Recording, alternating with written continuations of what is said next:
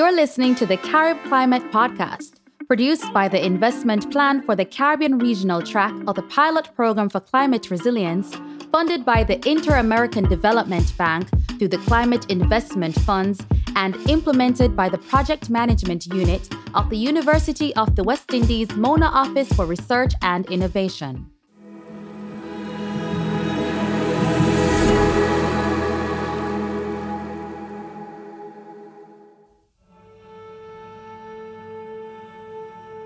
Both research and reality shows that climate change will continue to threaten the Caribbean region's food security. In this episode of the CaribClimate podcast, Dr. Gregory Robin, former country representative for the Caribbean Agricultural Research and Development Institute, CARDI, in Jamaica, shares how the agriculture subcomponent of the Caribbean Regional PPCR, led by CARDI, improved availability of climate-resilient plant varieties and agricultural production systems. Well, first of all, let me thank the PPCR for inviting me to the podcast on issues of climate change and food security. In the region, I think climate change has affected food security mainly from the point of view of drought and prolonged drought or dry periods, where farmers without irrigation or any source of water have difficulty in growing and sustaining crop production. I also want to think that there can be periods of prolonged, intense, heavy rainfalls, especially in the islands like Dominica, Jamaica. Some of the islands do experience intensive, prolonged rainfall. But with proper drainage, I think most farmers are able to counteract issues of waterlogging, where we have hard pans and high water tables. Good drainage aids taking the water away. And therefore, unless you're in the low-lying areas which are prone to flooding, intense prolonged rainfall is not necessarily as problematic as prolonged dry periods that lead to intensive drought.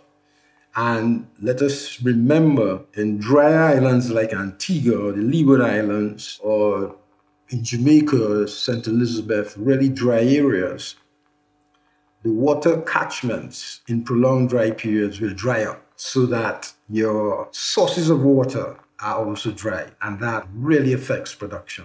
In some instances, in small farm situations, the trucking of water to these farms mitigates against some of the problems of drought. But drought is probably the main prolonged drought, dry spells, are arguably the main problems that farmers face in the region. Of course, the frequency of storms and intense hurricanes have disrupted the production system, disrupted food production, disrupted exports to neighboring islands, disrupted interregional trade, and all that affects food security. Because food security is not only from the point of view of producing in your country for your consumption. A lot of our commodities have to be imported to support certain aspects of local production, to support our food security programs. And therefore, one hurricane strike, they disrupt the trade links, they disrupt the ports, and that does also affect food security significantly. So these, I would think, are the major climate change factors that we see affecting food security in the region now. Let's find out, in what ways have climate change impacted food security in the region? Okay, the PPCR project targeted and helped us to mitigate against climate change issues and food security issues in three major ways. One, it allowed us to investigate potential local accessions have of being drought tolerant. So we were able to assess one of the major food security crops in CARICOM, selected by the government, sweet potato, we were able to assess the potential of local accessions for drought tolerance. And we were able to do this very satisfactorily. We were also able, at the molecular level, to work with the University of the West Indies, Cayville campus, to assess the very accessions genetically for genetic characteristics that show drought tolerance. And that's supported by the local drought-tolerant trials. We were able to corroborate accessions that were very capable of withstanding prolonged drought periods. And when I say capable, they were able to produce a crop at an average production rate or level, whichever you prefer to use. So even the sweet potato varieties were grown and produced during the dry periods, and we got satisfactory production.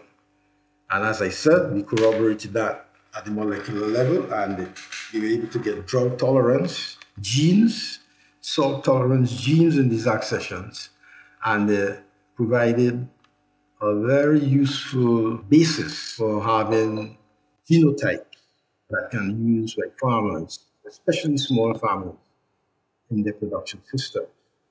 Now, it's one thing to assess and identify the phenotypes that have drought-tolerant characteristics. Next thing is to get these phenotypes, varieties or accessions to the farming community. And the PPCR project systematically dealt with the issues in many different ways. We upgraded the gene bank in St. Vincent, which is a tissue culture laboratory, and that can house, multiply, and disseminate genotypes to the islands. So we were able to port genotypes to the lab in St. Vincent. They were cleaned up, held under sterile conditions, multiplied up, and then distributed to the various countries that were interested in the genotype. Given the range of threats to regional food security, how has the PPCR project supported resilience within the agriculture sector?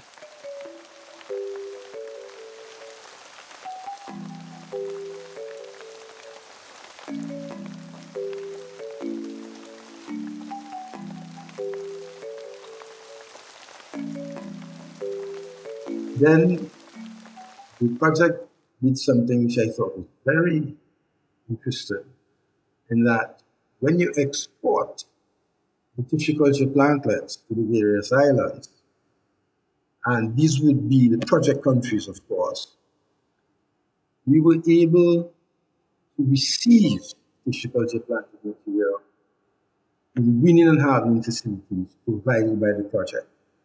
And these winning and hardening facilities were basically greenhouses with a plastic covering, virus mesh screen on the outside to prevent vectors from transmitting any unwanted viral diseases. And we included a misting system or some form of irrigation watering system in the winning and hardening facilities, preferably a misting system. So we were able to vegetatively now multiply up the sweet potato plantlets and then distribute the slips to farmers. Farmers did not get tissue culture material because they don't have facilities to wean and harden. So the project provided the facilities so that the ministry or colony could wean and harden this plantlet. The Caribbean Regional PPCR and CARDI have ensured a robust approach to preserving climate-resilient plant varieties. Controlled lab environments and protected agriculture structures were some of the major ways the project was able to preserve and protect climate-resilient planting material. Dr. Robin gives more detail on how the gene bank has supported recovery from extreme events. The project didn't start the gene bank from scratch. There was in St. Vincent a particular gene bank which was established under the CARDI project. And that gene bank focused on root and tuber crops. The sweet potatoes, cassava, yams, dasheen, and all these are really food security crops. These are the indigenous root crops in the region, which every household, every small farm produces. And they constitute a major part of the food security. And you can imagine, we've had experiences in the region where prolonged drought has literally wiped out many of our genotypes or accessions in the field. However, we noticed that there's some accessions that did survive, and therefore the project scientifically assessed the genotypes or accessions, and we did that both in the field through agronomic studies. So we did the sweet potato agronomic studies, and the climate service group at Mona did the cassava agronomic studies. The drought-tolerant trials listed were done at the CARDI Mona Campus experimental station. The data collected there was used to assess and come to the conclusion which accessions were drought-tolerant. In other words, they could survive and produce a crop under dry conditions. To support that, we genetically assessed the very accessions or genotypes. And we did that with the support of the molecular lab at Kville campus. And that would be Dr. Angela Aline led that study. So we took leaf samples from the accessions, dried them, and under specific conditions, couriered the samples to the lab in Barbados. We also did that for sweet potato accessions recommended by the ministries in the project countries. So St. Vincent, St. Lucia, Grenada, Dominica also sent in samples to the lab in Barbados, following the protocols given by the molecular lab. So all these islands have a clear understanding of the accessions of interest to them. And the interest lies along the lines of food security, consumer acceptance, exportability, and processing. The regional PPCR effectively enhanced infrastructure critical to Caribbean agriculture needs, as well as capacity within CARDI and other stakeholder institutions through the provision of training opportunities. I think the PPCR project, and remember, I was the project manager from CARDI side of that project, did contribute significantly to training and improving capacity of young regional scientists and technicians. Not only the CARDI technicians and scientists, but also the ministry scientists. And from what I can remember, we had lots of sessions around the region. In some instances, we sent technicians and scientists to the States, to specific institutions. For instance, in seed technology, we sent the research officer and one of the technicians in the seed lab. And remember, CARDI supported the rehabilitation of the seed lab at Bodles through an EU-funded project and then the PPCR project. What the EU-funded project did was to provide the equipment, and the PPCR project provided the funding for the infrastructure, most importantly, the infrastructure and the generation of electricity, because a seed lab has to maintain constant cooling temperatures, irrespective of whether there's a hurricane, drought, storm, whatever, heavy rains. So that is a self-contained seed lab not only for storing true seed, and when I say true seed, I mean like tomato seeds or hot pepper seeds, but also dealing with vegetative seed. So it could take a tissue culture plantlet from the same gene bank in St. Vincent, equipped by and refurbished by the PPCR project, and multiply it up and improve its seed supply for Jamaica through the seed lab in Jamaica, which was rehabilitated by the PPCR project. So there's nothing done in isolation. It's a whole network of events that the PPCR project did where seed is concerned. And seed storage is a major part of your food security, because after a storm, you need to distribute clean seed material to your farming community. I'm talking about clean and viable seed material. Seed storage, biorepository facilities like the gene bank, and protected agriculture structures like the weaning and hardening facilities play a huge part in securing our food future. But how do they strengthen regional cooperation in the face of climate change? So seeds stored under the specific ideal conditions in seed lab in Jamaica would be disseminated through the region. So the lab can house important genetic material, indigenous genetic material for the various project countries, and multiply the seed material and distribute it back to the islands if there's a natural disaster in any case. Now, on top of that, the project, recognizing that it can't do all of this stuff in one country, because having a seed facility in one country is not a wise thing in case you have a major national disaster. So we supported upgrading facilities in Belize and Antigua, where Cardi has significant seed production and storage facilities for the region. And Antigua, as you know, is the largest producer of West Indies red and Scotch bonnet seed for the region. The Scotch bonnet seed is specifically an agreement between Jamaica and Cardi. Belize produces other pepper varieties and a lot of corn and soy for Belize and the region also. They also produce a lot of beans. And you know, Belize is probably the largest exporter of red beans to Jamaica. You know, you consume a lot of red beans. So the project has a lot of tentacles in supporting facilities that ensure that we maintain our seed in good condition, and both true and vegetative seed.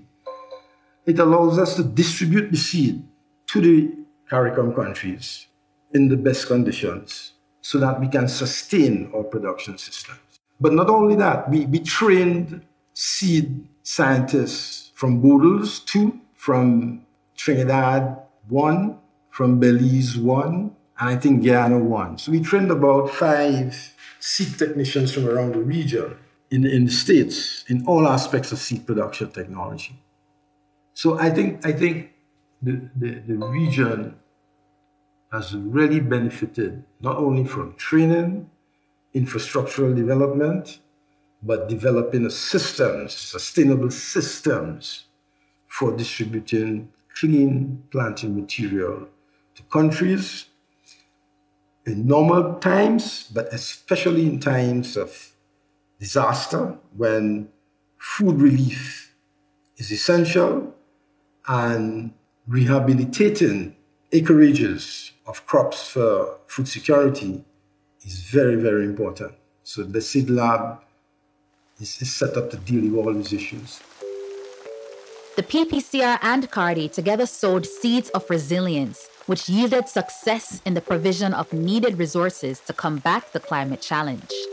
All right, I think we won. Most of the islands and the region as a whole, we don't have the resources to build infrastructural capacity to service our agricultural production systems. By the project providing refurbishment of seed labs at Boodles and providing weaning and hardening facilities to accept tissue culture material from both Boodles and the gene bank in St. Vincent, which is also refurbished under the project. It's a huge step in the right direction to support Caribbean agriculture. And I think the project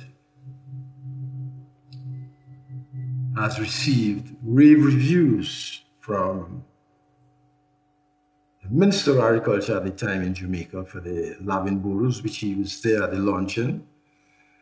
The lab in St. Vincent was affected by the recent volcano. So I'm not sure what the status of that is now, but the volcano did affect the progress on that lab. But the weaning and hardening facilities are erected in most of the countries. And I think they just need to put in one or two things for the irrigation systems, and there will be multiplying up tissue culture material for the region. Training, we benefited significantly from training in modeling. And that was conducted by the Climate Service Group from Muna, Dale Rankin. So we did quite a bit of work in modeling. Probably Cardi did not necessarily have all the resources as an institute to set up the kind of experiments to ensure that the scientists in Cardi could use the modeling methods they learned with the support, of course, of this Climate Service Group. I think if Cardi had the resources to put down the type of experiments, to generate the kind of data to go into the models with the support of the Climate Service Group at Mona, I think that would have been fantastic. However, the scientists were trained. They were trained in two phases, basic and an advanced phase. And I think they were very, very, very enthusiastic about carrying out the experiments. It's a matter of resources, but that is really a Cardi issue. So the project has done quite a bit in terms of educating young scientists, getting them to understand the values of using information in modeling to do projections in the production systems. Though this probably still is in its infancy in terms of being used in small farm production systems. But I think the Climate Service Group is doing some tremendous work supported by the project in developing models, especially for cassava and sweet potato. Building on the regional PPCR and Cardi's joint efforts, what should be the next step to reinforce the agricultural landscape across the Caribbean? I think the region is falling short on using applied science in its agricultural production systems. Falling short. I think the PPCR, through the Climate Service Group and Mona and Cardi, made some inroads there. It would be nice to see that we continue along that path. And that's where I'm going to leave it. Because if I take one thing, for instance, the sweet potato work and the molecular genetics to identify accessions around the region that are drought tolerant, and the experiments done in Jamaica to corroborate with the molecular work done at Caville was fantastic. And we had a webinar on that. And it generated a lot of interest. Scientists are now seeing, look, it's not only field work, we can do the molecular at the genetic level and give some good scientific evidence of our findings. That was done in only 6 countries. We wrote up a project to try to continue that in the other CARICOM countries. And I'm not sure where that is. But when I say the use of applied science in our agricultural systems, we're falling woefully short there. And we depend too much on funding agencies to do that. Funding agencies sometimes have more of a developmental slant, not too much of a research slant, and therefore it makes it difficult for scientists to do applied research under some of these projects. So the governments now would have to pick up that slack. The CaribClimate podcast is produced by the Investment Plan for the Caribbean Regional Track of the Pilot Program for Climate Resilience, funded by the Inter-American Development Bank through the Climate Investment Funds and implemented by the Project Management Unit of the University of the West Indies Mona Office for Research and Innovation. The CaribClimate podcast, using data to make climate resilience greater.